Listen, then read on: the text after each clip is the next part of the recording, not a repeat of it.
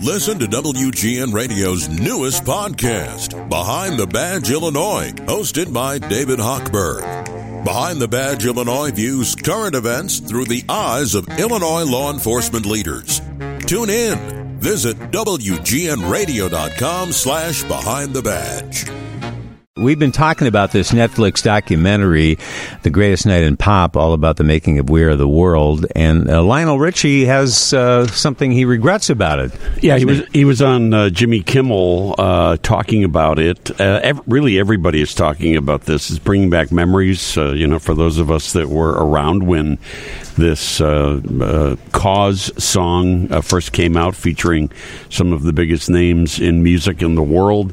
But he said one of his regrets with this was not putting Madonna in. Instead, they chose Cyndi Lauper. He was one of the producers of the song and was among those choosing which artist would sing which parts.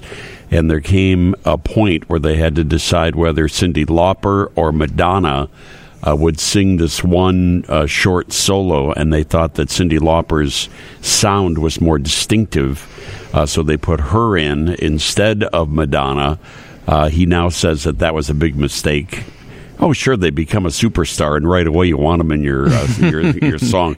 He said they both should have been in the songs. If you think about people who were in there, it's kind of amazing Madonna didn't get in, that they had Dan Aykroyd and like people who were not musical artists. I mean, they were stars in their own right, but Madonna was just starting out then, so she wasn't the superstar that she is now. Cyndi Lauper did a great job, though, yep. And it's a fantastic music documentary. Netflix, The Greatest Night in Pop. There's a story about Madonna today, and what happened to her in Seattle. Well, maybe this is why they didn't put her in the song. She took a spill on stage while she was performing in Seattle over the weekend.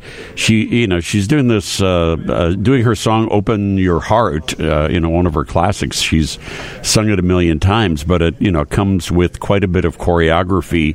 Part of that choreography is where she sits on a regular chair, and one of her dancers, she leans back into the chair, and one of her dancers drags her around the stage where, she is still leaning back in this chair, except that night where the dancer tripped and she fell out of the chair. She almost fell off the stage. I shouldn't laugh. Well, she was laughing about it. She thought it was funny.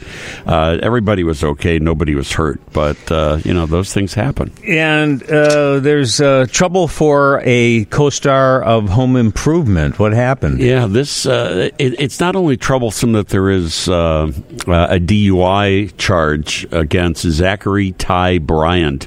He was the oldest son of Tim Allen's in that classic sitcom that ran during the 1990s. He was charged with the DUI over the weekend, felony DUI, and contempt of court. He was taken into custody, has since been released. But this is not the first time that this has happened. He was previously arrested in October. Same thing, felony assault, DUI. He was sentenced to a week in jail at that time. So I'm hoping that he's going to find some help, because we're seeing the repeat mode going on here for this young man. Let's get to what's coming to Chicago soon. And Back to the Future is now a musical, isn't it? Yeah, they turned it into a musical I guess a couple of years ago on the West End in London, in New York, where it's getting rave reviews in both places. And now they're going to start a North American tour. One of the stops will be at the Cadillac Palace Theater for 3 weeks. It'll begin August 13th of this year and run through September the 1st. You can buy group tickets right now.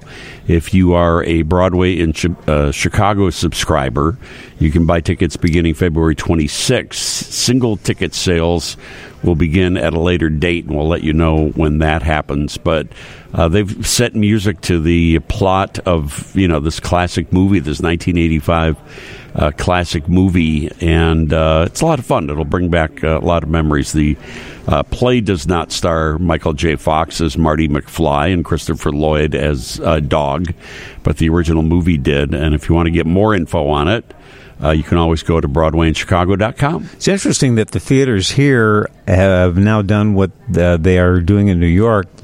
The curtain time has moved from 8 to 7 o'clock. I think at all of them, hasn't it, Dean? I don't know if it's every single one of them, but that is definitely the trend with downtown theaters. I don't know if it's because they were doing later starting dates starting times because people wanted to go out to dinner. They didn't want to be rushed. But I think now people would want to get home. I think that that's part of it, and especially shows that are nostalgic, like this Back to the Future. You have to presume that the audience is a little older and may want to get home to their rocking chairs a little faster. Well, restaurants are reporting more reservations now, and not just from seniors. 5 o'clock has become a busy time. Yeah, because you need people want to sleep. I guess you got to get a couple of hours, and honestly, I think people don't want to be downtown too late anymore. I mean, sadly, that's the reality. That's a problem. Of what's going on when you're downtown? It used to be, people would go get ice cream, go get a cup of coffee, stroll the streets downtown, but now they have police cars with their lights on to try to keep the streets safe. And I think I've noticed when I've gone to shows that there is a lot more police presence when shows are letting out, so people feel safe. Getting back to their cars, whatever. That's a reality that we're living with. It's not just downtown. I mean, that's happening everywhere now. Yeah, our police superintendent now is going to go, and I think it's a good idea to get the police out of the cars and walk the beats instead of just having the car there. But it's not just fear of crime. Something happened during the pandemic, and people just like to be home more. They like to get to bed earlier, and it's reflected in what's happening at restaurants and the theaters. Yep. I could go for a nap right now. I take one between 6 and 10, can't you tell? Dean's Entertainment Report is sponsored by Walter E. Smith Furniture and Design. We'll hear from Billy D. Williams and more coming up momentarily. Talking entertainment with Dean Richards. Happy birthday, John Travolta, today. I cannot even believe that the man who coined the phrase, "What? Me? What?" Very Welcome good. Back, Cotter. Thank you. I've spent my life being a John Travolta impersonator. And if you ever saw my first publicity pictures, clearly I was influenced by John Travolta. I'll have to look. From Saturday Night Fever. John Travolta, believe it or not, turned 70 years old the other day. Had a little get-together with his kids. He and the late Kelly Preston, his wife, had 3 kids together. Their eldest son, Jet, died in 2009, but he's got a daughter who is now 23, Ella, and a son, Benjamin, and they threw a little get-together for him.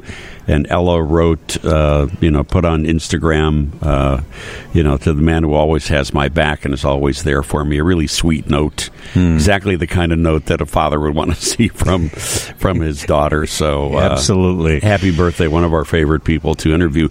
Bob, a story just came over during the break that this has got your name written all over it. It has just been announced that director Sam Mendes, Oscar-winning director Sam Mendes, is going to be doing 4 theatrical films, each one on the life and career of a Beatle. Oh, my. There is going to be a movie about one movie strictly about Paul McCartney, another about John Lennon, another about Ringo Starr, another about George Harrison. Their full life story. They've been given all the musical rights for each of these scripted films. And they haven't said when any of this is going to be coming out. But this is super, super exciting. They're Sony Pictures. Oh, here is financing and distributing the series, expected in theaters in 2027. What a great idea! Yeah, so if we're still able to hear anything by then, we'll be able to enjoy those movies. There's certainly enough content, enough story on each of the four. I love that they're doing one movie per Beatle. Yeah, that's a great idea. And Sam Mendes is great. I mean, he directed a couple of James Bond movies. He directed Tom Hanks and Paul Newman in Road to Perdition, that was mostly shot here in the Chicago area. He shot American Beauty, 1917. He's an amazing director, so I expect nothing but great things from this. I'm warning you with peace and love, but I have too much to do. Ringo, you're going to be on the big screen. Don't worry. Billy D. Williams is somebody who's been around a long time. I know you just talked to him, Dean. I bet people still come up to him and ask him about Brian's song. Yeah, well, I sure did. That's for sure. He just put out a memoir, which is called What Have We Here? The famous line that Lando Calrissian, his character from the Star Wars franchise, Empire Strikes Back, says to Carrie Fisher when he first meets her. But it's a story about his career, his life, his family, what he's learned through the years, and some of his most memorable roles. Empire Strikes Back certainly is one of them, but as I said to him, here in Chicago, Brian's song means something special to us. I always thought of myself as that kid. You know, life is an adventure. I guess with a kind of innocence, a kind of naivete, I sort of found myself in situations that when I look back on it, it's all quite amusing to me. Another of your signature roles, especially here in Chicago, is that of Gale Sayers in Brian's song. What are some of your memories of that? Well, certainly that was an act of love. That's how I express it. When Jimmy and I met each other, there certainly was this chemistry. And of course, when I got the role, the story obviously is about Brian Piccolo dying of cancer, but my father was dying of cancer at that time, so that helped. When I did the audition for the Gale Sayers, that kind of emotion was helped to inform you, didn't it, of what Gale Sayers might have been going through? Yeah. Yeah, you just hear that music and you just start tearing up. Think about it. James Caan as Chicago Bears great Brian Piccolo, and Billy D. Williams as Gale Sayers. But the book is out now. What Have We Here is what it's called. After the news, which is next, we'll be talking with John O'Hurley. And it's, of course, Jay Peterman, but star of stage, screen, and everything else, isn't he? I love him. Yeah. I'll tell him you said hi. Please.